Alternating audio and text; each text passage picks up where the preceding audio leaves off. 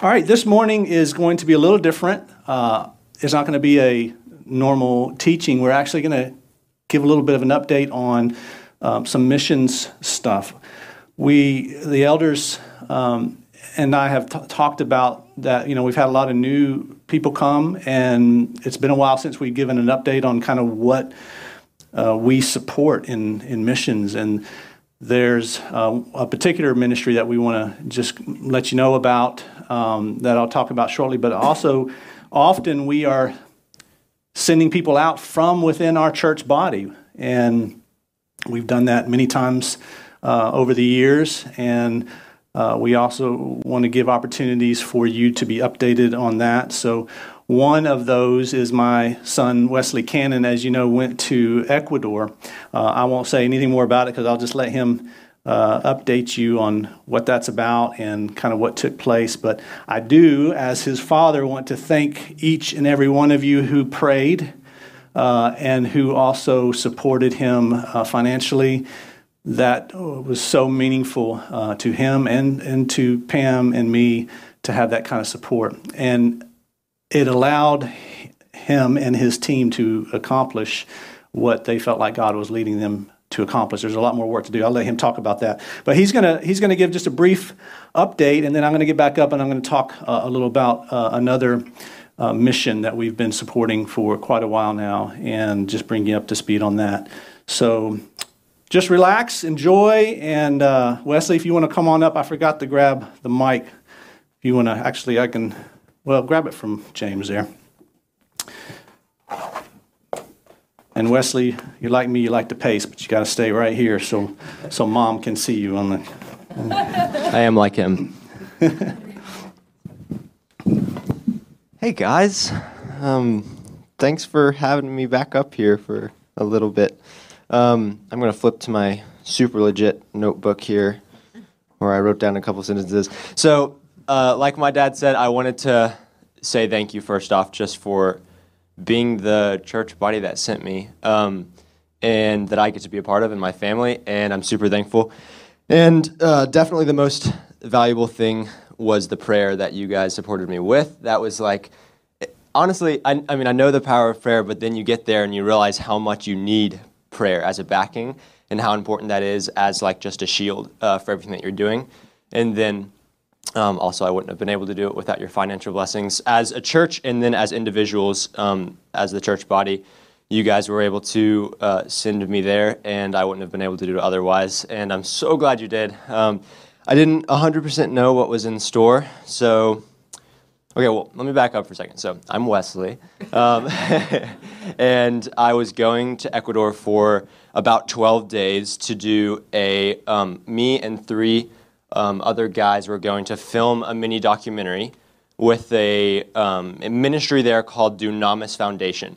So they are based right outside of Quito, Ecuador, which is the capital city, and they basically are dedicated to pulling girls out of the sex trafficking industry and housing them legally until they're 18, and then they have to return them back to either their families or if there's a governmental halfway house, which sadly in Ecuador isn't the best system, but they are able to house the girls that are under 18 until that age, and then they send them back out. So their goal is to prepare them the best they can to honestly teach them how to be a child again, teach them what it's like to live in a normal world, and try to prepare them to go back out. So it's a tough job, especially when like their first goal is to teach them how to be a child again like that. It's then tough to teach them how to live life properly and how to send them back out, because they've finally learned how to have fun, how to smile, how to just do things that normal little girls do. So yeah, I come very much wishing I could share like a happy story to encourage the church and stuff. I more can rejoice because I'm standing alongside of you guys and am able to do something about it. And I'm able to bring you guys in to do something about it as well. Because there's not a happy story I can bring back. And I was talking to my dad yesterday about potential things I could talk to you guys about.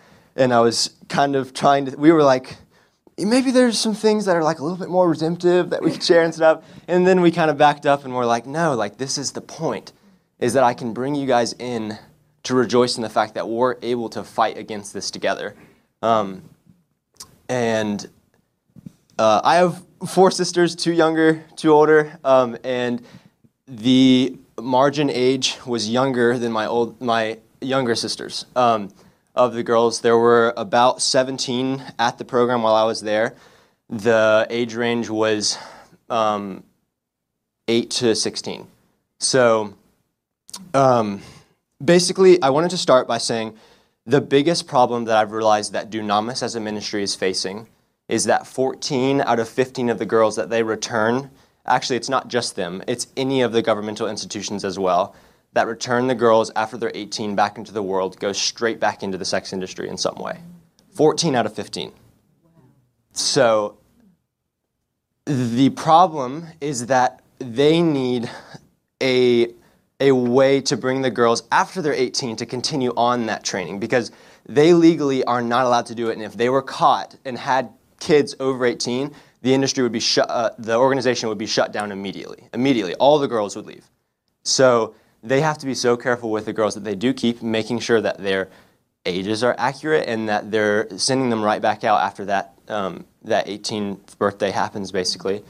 And I'll be honest, the governmental institutions that are halfway homes there for the girls that are over 18, they're only there for the Ecuadorian government to be able to tell other countries that we have this, and it's not very helpful at all.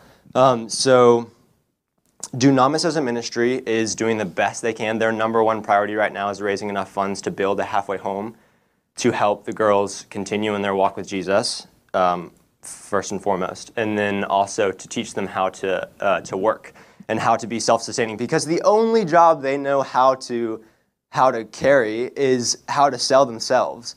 Like, that's the best thing they can do, and they don't know how to do anything else. That's what they know. That's their life.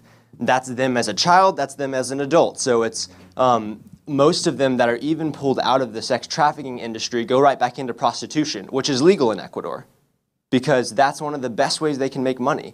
And their parents, who we talked to multiple times, went out. We went on investigations, talked to people's parents, the girls who we had in the industry and then in the organization.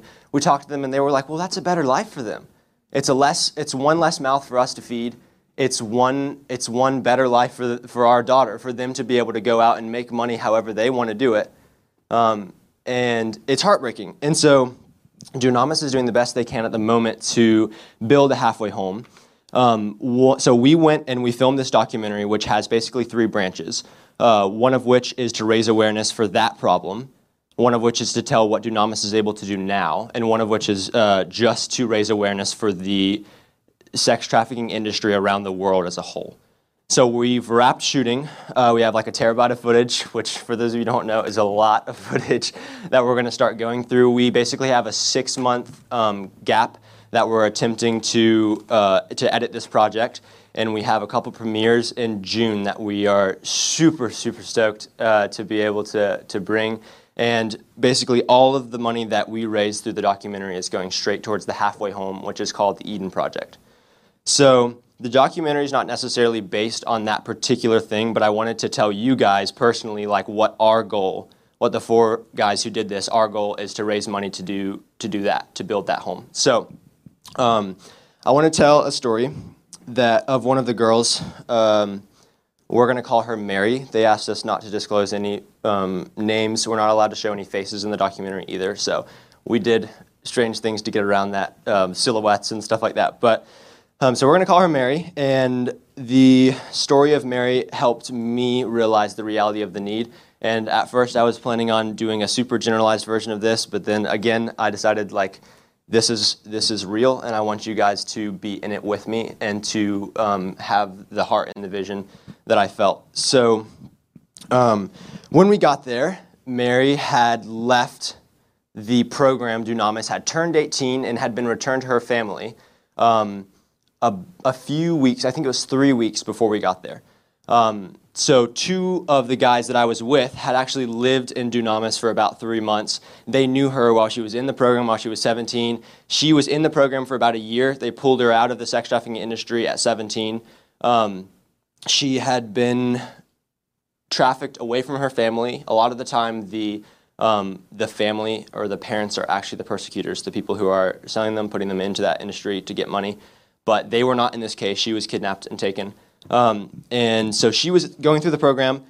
Incredible transformation. Like, when I tell you she came into the program first, numb to the world, like I mean that in the realest way, had no idea how to interact with anybody, you could just see it in her eyes. She was dead to the world, could care less about anything, and that's not her fault. Like, she's a 17-year-old girl who hasn't experienced what it's like to be a 17-year-old girl. So, and these girls, I have to say as well, like, 5 of them in the program have kids. I was playing with one of the little kids for so long. She's adorable, and her mom looks like she's probably 32. She's just turned 16. So Mary did not have a child, so she was able to go through the program and like found Jesus, and her life was turned around within a year. Like, by the end of that year, she was running around, playing soccer with the girls, laughing, wanting to meet all of the young adults that were there. Like, literally just stunning. I wish I could show you guys some kind of visual. That's going to be about 6 months. But it was incredible and life-changing for the people that witnessed it as well. And her 18th birthday came, and she was returned back to her family. So Dunamis doesn't have resources to really prepare the parents yet, and that's something they're working on as well. And those of you who have like gone and done something like a crazy gap year, or gone off to college or whatever, and then come back, you know that it's a transition just to be back home again. Just as simple as that in our first world American easy life. So for these girls, it's like times a million. Not only are they being pulled out of sex trafficking, they're then going into this beautiful dunamis ministry that is like just giving them life and consistent meals, to say the least, and a community and psychologists and counselors and people that step alongside them and teach them about Jesus, and it's a beautiful thing. And they're then returned straight back to their family without like really anything else that they're able to do legally. So Mary went back to her family, and basically 2 weeks later, while we were there, we planned a investigation to go figure out more of Mary's backstory, and to talk to her parents and get an update on how she was doing. We had an interview set up with Mary, so we were going to be meeting with her for a few hours. So we drove to Latacunga, which is about 8 hours away from Dunamis in the Andes Mountains. Super beautiful area. And we basically, the night before we got there, we were staying in a hostel, preparing to go to her house the next morning, and we get a call from a number that it was Mary's number, and one of the psychologists answered, and it was a different lady on the phone, and she was basically like, "What are you doing? Why are you contacting this number? Who are you? Stop contacting, blah, blah, blah," threatening. So we tried to hear her out, tried to talk sense. It wasn't Mary, it was some lady. They basically traced it back and are thinking that the lady that contacted us was involved in the trafficking in the first place. So we were like, why does she have Mary's phone? And we weren't able to contact her parents. Her parents don't have phones or anything. So basically the next morning we went to Mary's house, and Mary wasn't there. Her parents were, and we interviewed her mom for a while. I say interviewed. We were there videoing while she was able to talk to the ministry host and the psychologist there.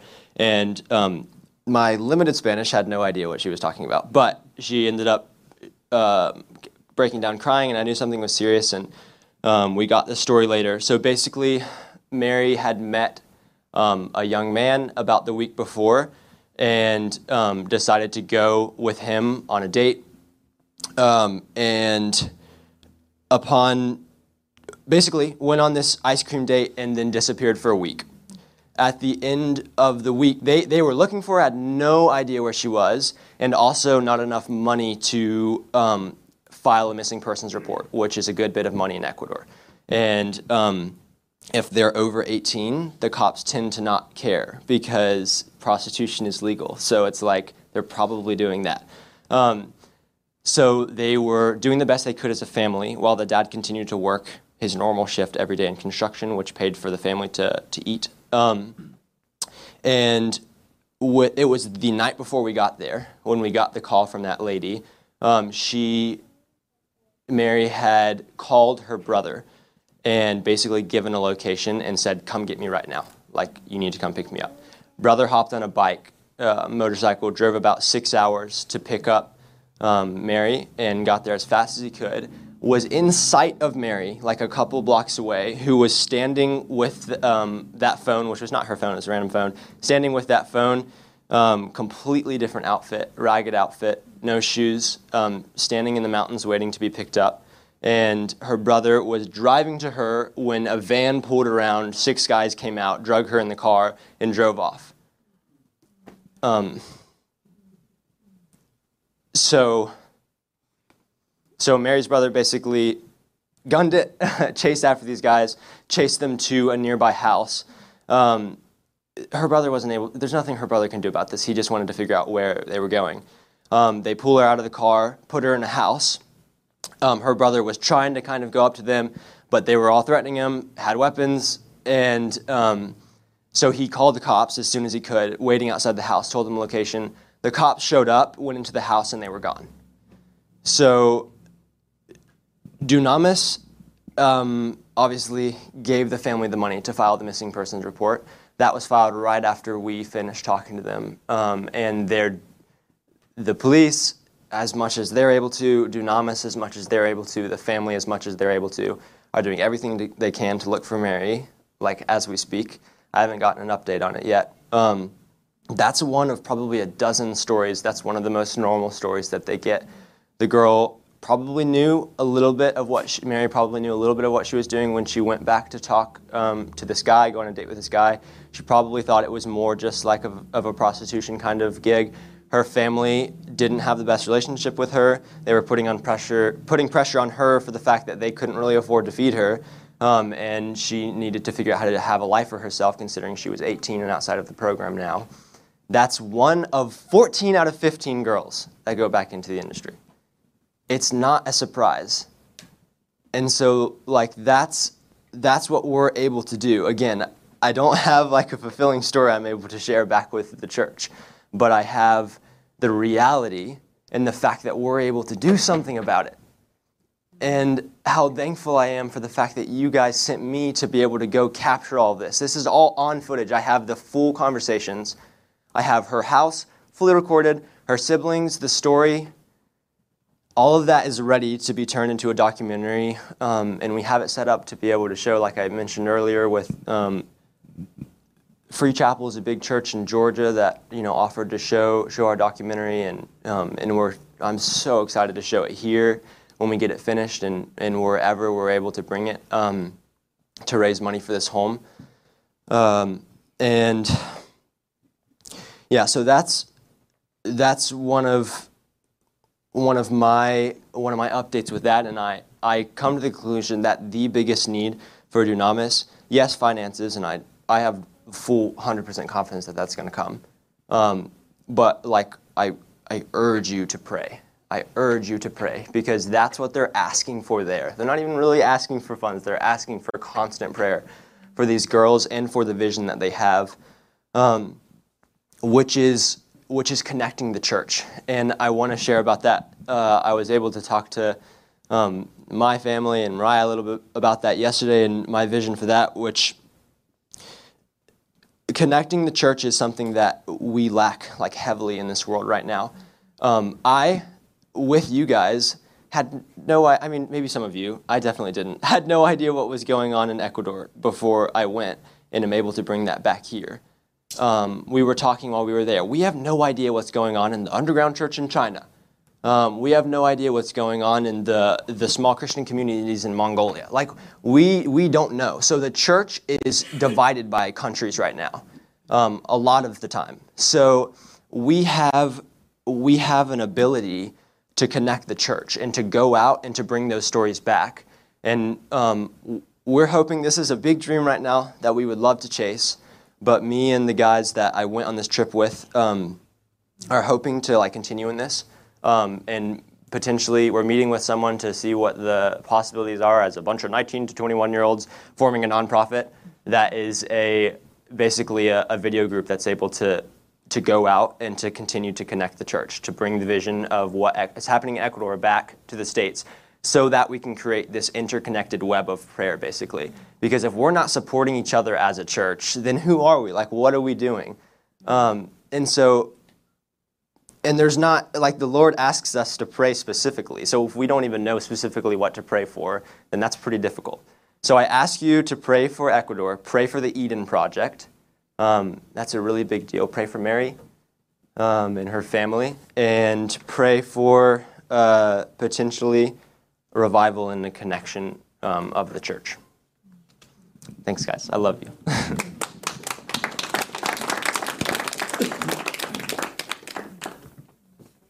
Thank you, Wesley. It was awesome.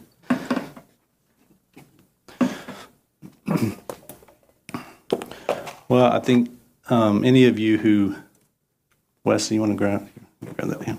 Any of you who have had children, especially teenagers, especially daughters, that story can kind of hit home with you, and to think about that there's nothing for them once they turn 18. They're just sent back out. You know, I think about how much I struggle with walking in victory and righteousness, and how much that can be a challenge for myself at 50 years old, to expect an 18-year-old who's been victim to the things that they've been victim to from a young age, who's been abandoned oftentimes by their own family, and the horrendous things that have happened, to think that they can then go out at 18 and be successful and not consider going back to what was the only way they knew to make money. So my heart goes out to what they are trying to do, which is to create this halfway house for them to have a longer time with these young ladies, to prepare them and to see that full transformation, to then have a better chance at living a different life. So I'm excited about this. You know, I was telling someone this recently, another dad, I never liked my kids going out of the country. It's just the whole time I'm getting better at it, but you know, there's always a risk, there's always a danger, but it's so exciting to see what God is doing, even through our young people here at LifePoint. I have seen a few snippets of footage, and this is going to be good.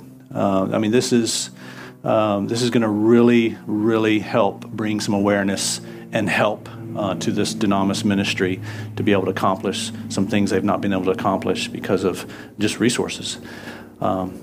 So thank you, Wesley. That was awesome, and we all look forward to seeing more of what's coming. So he's gotten the first half of this project and this mission done, and so he and his teammates are going to be now doing a lot of the hard work of editing that footage, and most of it's in Spanish, and so they're having to translate all of this as well for the American audiences to be able to understand what's going on and on all the interviews and everything. So we will keep you posted on that.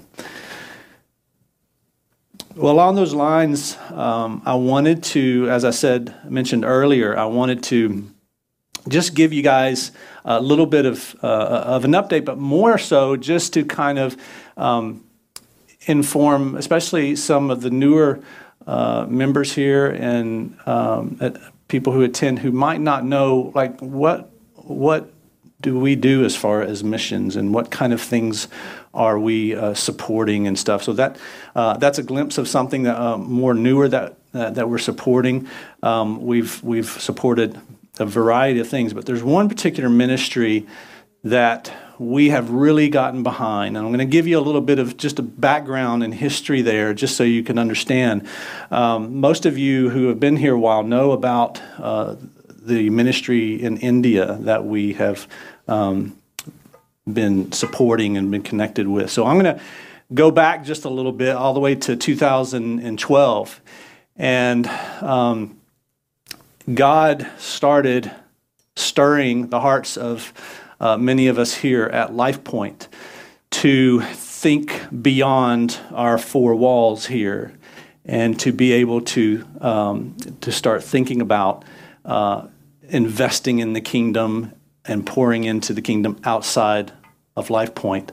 And we began to meet and talk about and pray about what God might be wanting this small church body to do, and what could we do. But we were being stirred for the Great Commission, for not only going but supporting and investing in God's work outside of this church building, outside of this local Greenville, South Carolina, and think bigger and look bigger. And he really started putting that on our hearts. So we started meeting about it, praying about it.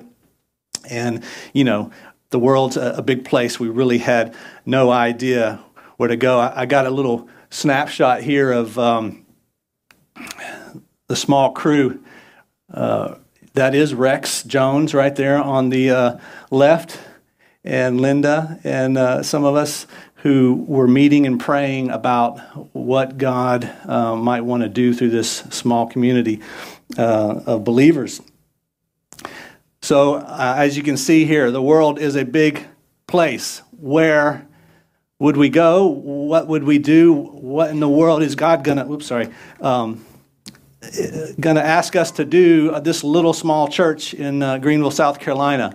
And as the more we prayed, the more God started to kind of reveal bits and pieces of what he was calling us to do. And those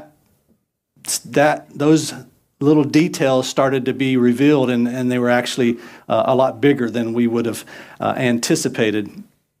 So there were two things that God began to put on our heart in various ways, but basically those two things were this: clean water to drink. And you can look at, we'll just look at it real quick, a scripture that is very meaningful when talking about drinking water. It's in Matthew chapter 25, starting with verse 31. It says, "When the Son of Man comes in his glory, and all the angels with him, then he will sit on his glorious throne. Before him will be gathered all the nations, and he will separate people one from another." And by the way, this is Jesus talking. "He will separate people one from another as a shepherd separates the sheep from the goats. And he will place the sheep on his right, but the goats on his left. Then the king will say to those on his right, 'Come, you who are blessed by my Father, inherit the kingdom prepared for you from the foundation of the world. For I was hungry, and you gave me food. I was thirsty, and you gave me drink. I was a stranger, and you welcomed me. I was naked, and you clothed me. I was sick, and you visited me. I was in prison, and you came to me.' Then the righteous will answer him, saying, 'Lord, when did we see you hungry and feed you, or thirsty and give you drink? And when did we see you a stranger and welcome you, or naked and clothe you? And when did we see you sick or in prison and visit you?' And the king will answer them, 'Truly I say to you, as you did it to one of the least of these, my brothers, you did it to me.'" Jesus saying, when you do these things, you do it to me. And that's a meaningful passage when we're looking at this, of a mission, of going out into this big world. What can this little church do? But when you kind of hone in on what Jesus is saying here, it gives you a little bit of a better perspective. And especially, and this is where the kind of the water, the clean water, we just take that for granted, of being able to drink water. But in many other countries, that is not something you just take for granted. There's water that's not clean, and it brings sickness oftentimes. And so that is something that sometimes is just forgotten about here in the States. But that was one of the things that God began kind of bringing to our attention. And the other thing was India. We began to think and have on our hearts India. Now, there's India on the map in red. It is a long ways away from us. There we are. How in the world are we going to do something in India? What connections would we have?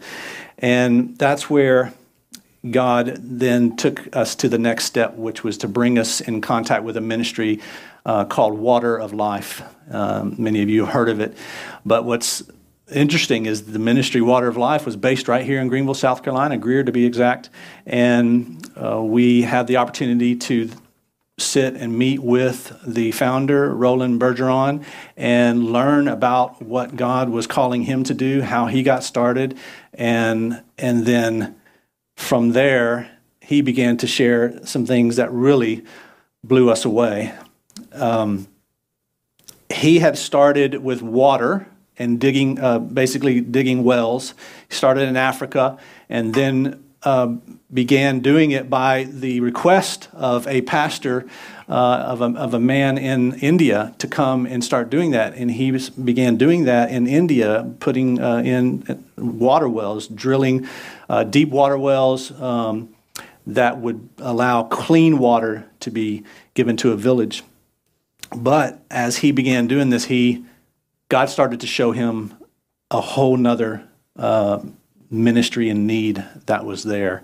And that's what Roland began to share with us as we were asking about his ministry, in particular his ministry to India. And what he was sharing was just almost more than what we could even comprehend, because it had to do with child slavery. And it's just really hard for us here in America to understand that this actually happens and takes place in other countries. And in particular in India, this was a problem.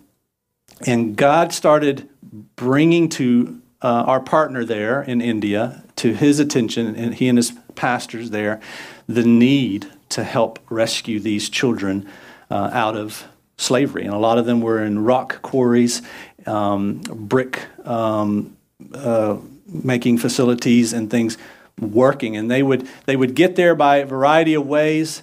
Sometimes the family would take a loan, but they weren't able to pay the loan back, and they weren't able to read the details of the contract. And what ended up happening is the details of the contract is they would have to basically give their children over to work and help pay off that loan by working. A lot of other ways that the kids would be subjected to the slavery there. So we were learning about this from Roland, but it started, his ministry there, and in India started with the water. I got just a short little video, and by the way, you see the little dashed line there? That's where we basically decided we were going to go and check this out for ourselves, and that was a big step for us. But we felt like if we're going to get behind a ministry and support it, we really want to know and believe that, be confident that it is what it says it is. And so we decided to go there ourselves. So Ed Santana and myself decided to be the ones to go and actually check it out in person. Here's a little quick, just a little video, and you can dim the lights, James, on just to give you just a glimpse, a visual of the water of life and doing the water wells in India.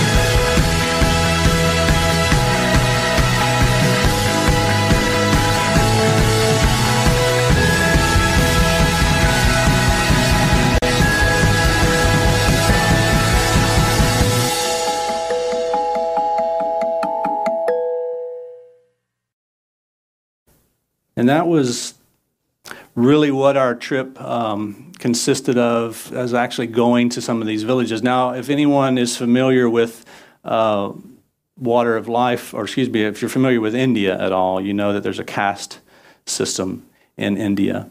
And the ones that basically Water of Life and our partners there wanted to reach were what's called the untouchables, and basically they're below. So a caste system is just because of the religion and culture, and it's been there for centuries and centuries.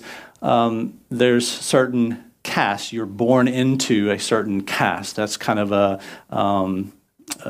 societal or cultural thing.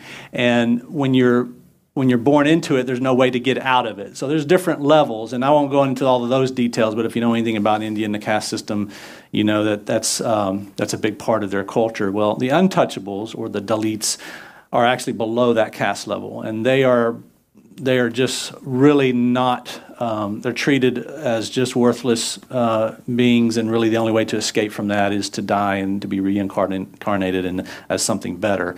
It's a terrible situation. It's actually deemed illegal in India, but it's a part of the culture, and it's very prevalent. So the main thing about this was basically going to the villages of these untouchables and putting in water wells, because the people from these villages couldn't have access to good, clean water. They would have to go far away, walk far away to get it, or if they went there, they would have to be waiting for all of the other people who are not untouchables to get their water, and they wouldn't have as an equal access to it and that type of thing. So bringing water wells to these villages was life-changing for them. It made a huge difference for the entire village. And when they would put the water wells in, it would be even on the plaque, or written into the cement of the water well, gift from Jesus. And it was through this water, clean water that they could drink, that then the people would begin asking questions and wanting to know more about this Jesus, and it opened a lot of doors for pastors to be able to share. So that's what we went to kind of check out, but also having heard about about the children being in slavery. So I think we're trying to get the slides back up again.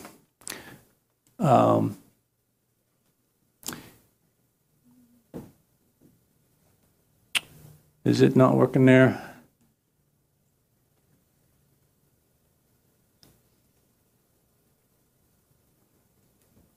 Well, let me just keep talking. I've got some more pictures I just wanted to show you. When we got there and began to see the reality of what we had heard from Roland, but really had a hard time believing, it was clear to us that this is real. You know, what they're telling us is real. It's true. Not only are the water wells life changing and making a huge impact on the villages, but also the reality of these children being enslaved in the rock quarries and being trafficked often and needing to be rescued was very real. And our partners there, the pastors, began to be contacted. Maybe it was from rock quarry owners who just began feeling very guilty and bad about what they were doing, and they would contact them and say, I want to release these children. Or through pressure, political pressure, or media pressure, they would end up releasing, or they might rescue the children in some other way. But once they brought the children into their care, then now they've got the problem of they got all these children and they're not set up to care for them. They did have one or two children's homes, but they weren't nearly big enough and ready to take on the number of children that were coming out of these rock quarries and other places. So you think it's working now, Jaron? It's a work in progress. Okay. So one of the things that began to be envisioned by our partners there, and they began to show it to us while Ed and I were there, is the possibility of buying land and building a children's home to be able to house a number. It's hard to imagine this, but they were literally getting hundreds of children at a time. And there's numbers that we've seen from what they're doing there in India that have been very hard for us to wrap our minds around.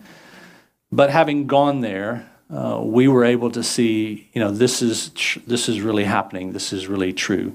The number of children that were being brought out of these rock quarries and other places were staggering. And so they were just scrambling. God was bringing the children to them, but they needed to know, how are we going to take care of them? And while we were there, this was before they had the children's home that they later built, but they were placing the children in the homes of the pastors around the state of where it was located. And these pastors, you're talking about a husband and wife who might have one or two children or more of their own, living in a very, very, you have to understand, very small, nothing like what we live in here.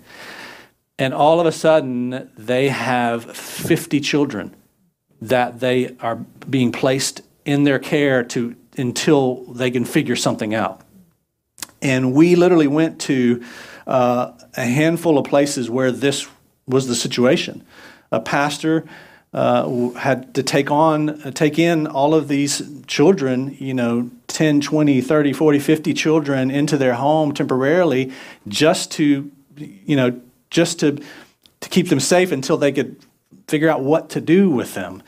But the children were in a much, much better place by being there rather than being in the rock quarry or wherever there was trafficking going on, there was abuse going on. It was just a horrendous situation. So it was incredible for us. Ed and I came back from that trip just almost, it was just too much, and it forever changed us.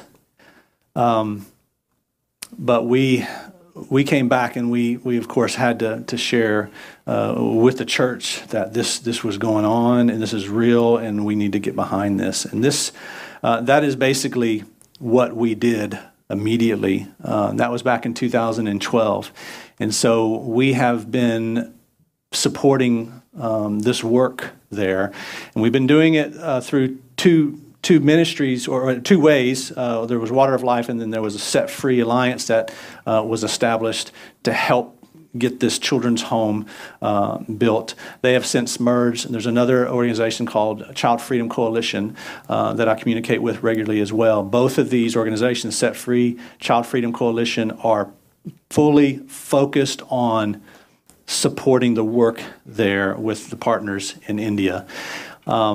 And the fact that we've been there and have seen what they do, and actually one of the leaders there, and some of you know some of what has happened in the past year, some of the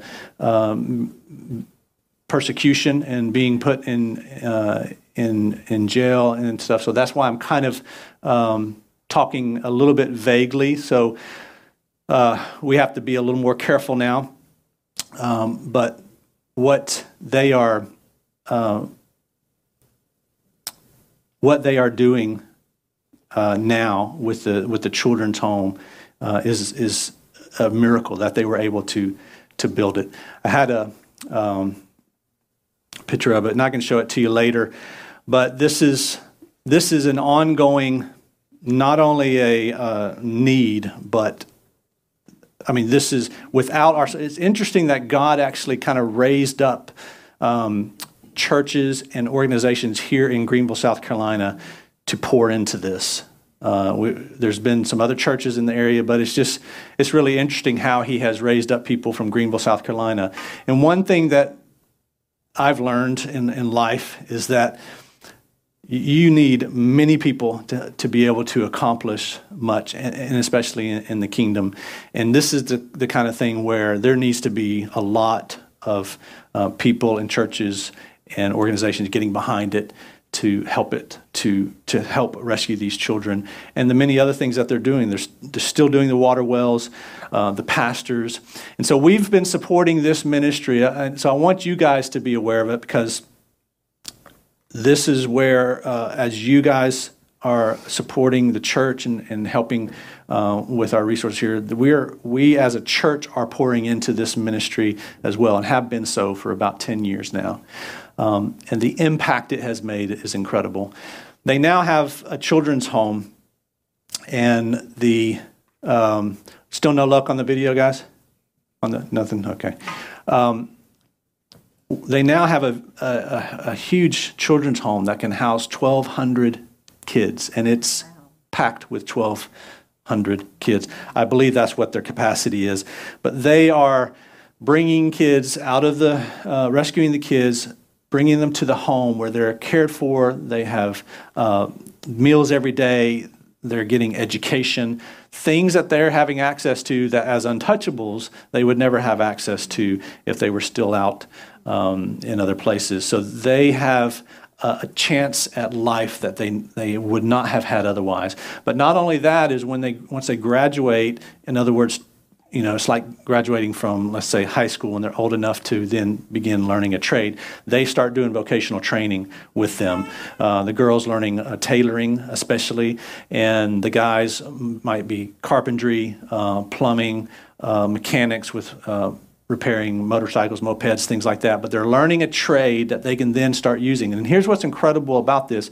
The alumni, if you want to call them, the kids who come out of who graduate from the home and are then going into a trade, and they're now working in the world, are actually, and this was not initiated by the ministry leaders, this was initiated by these kids who are now old enough and making some money.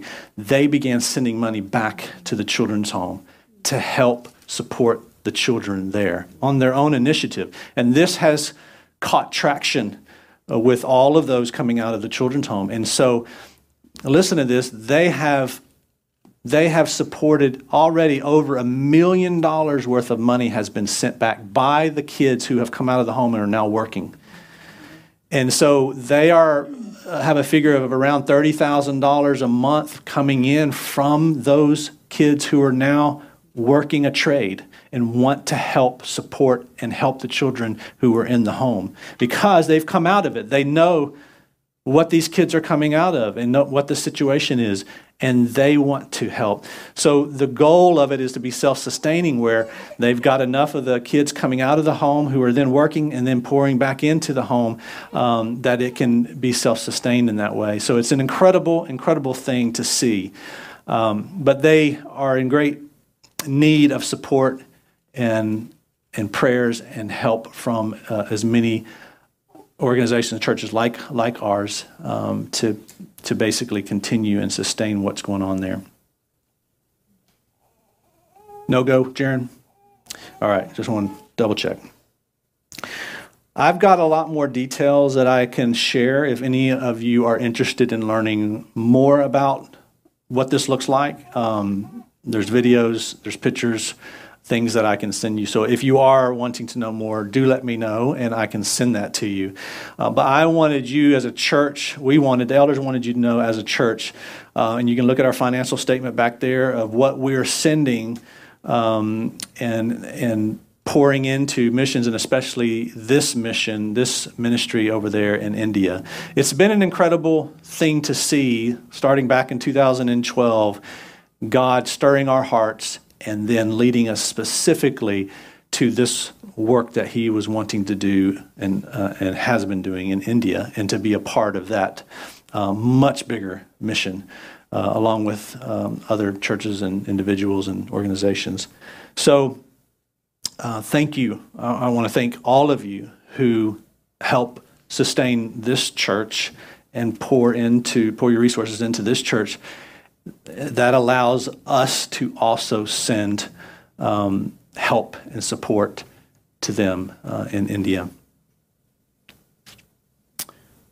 Well, I did have one more scripture I was going to read, but I will just mention it to you. And it's out of Luke chapter 10, and it's the passage where the guy asks, the expert in the law asked Jesus, what is the greatest commandment? And Jesus says, well, how do you read? How do you see what's the greatest commandment? And he says, well, it's to love the Lord your God with all your heart, mind, soul, and strength, and love your neighbor as yourself. And Jesus said, you have answered well. You are correct. And then the guy says, well, who is my neighbor? And that's when Jesus goes into the story, the parable of the Good Samaritan. And what's interesting about that story is it's demonstrating what that means to love God and then love others. And it's showing a Samaritan who was kind of somewhat of an outcast to the Jewish people, to the Hebrew people, and a Samaritan helping a man who had been robbed when so many others had ignored him.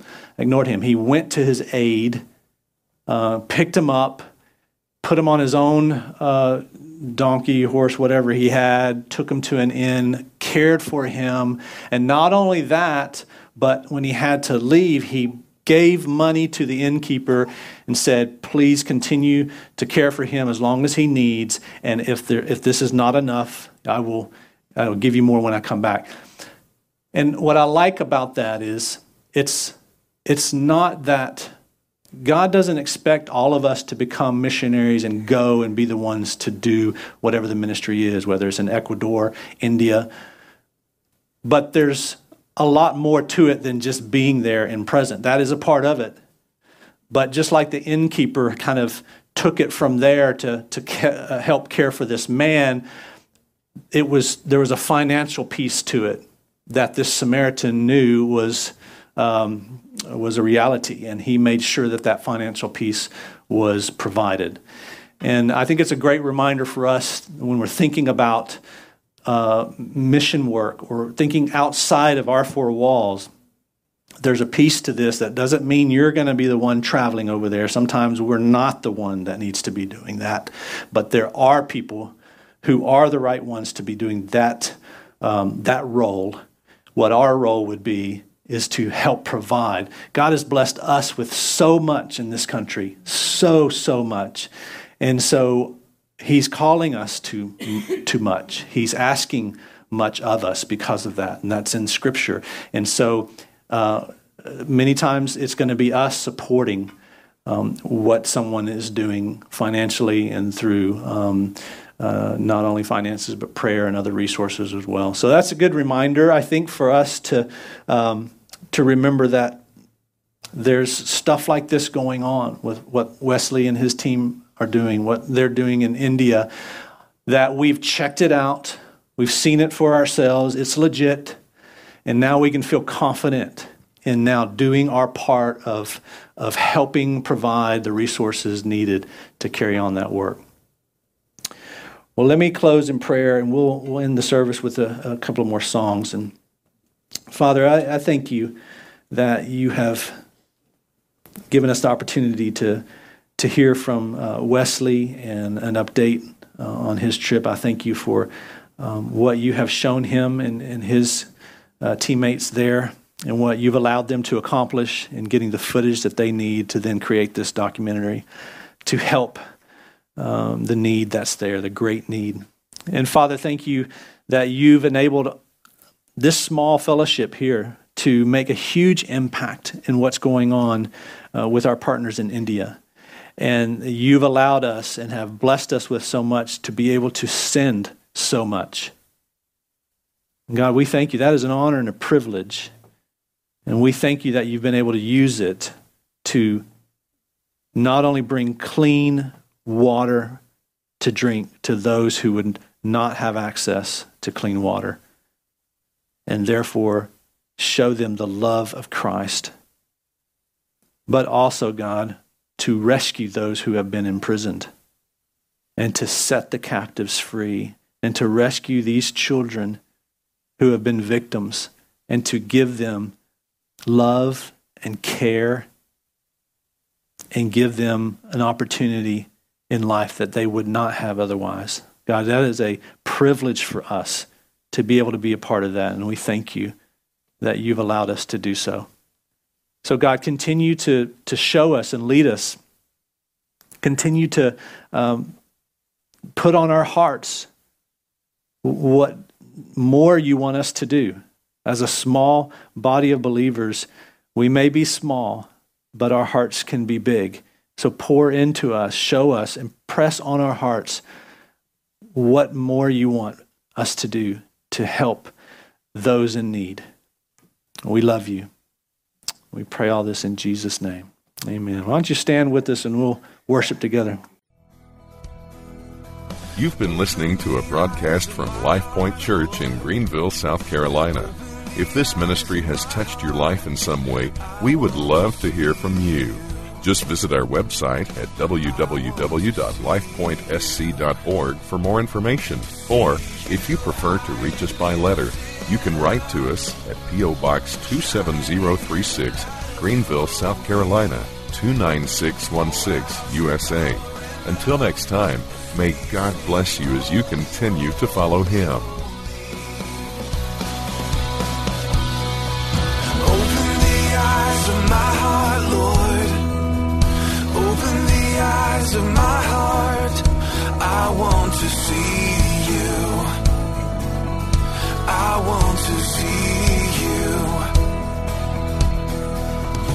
Open the eyes of my heart, Lord. Open the eyes of my heart.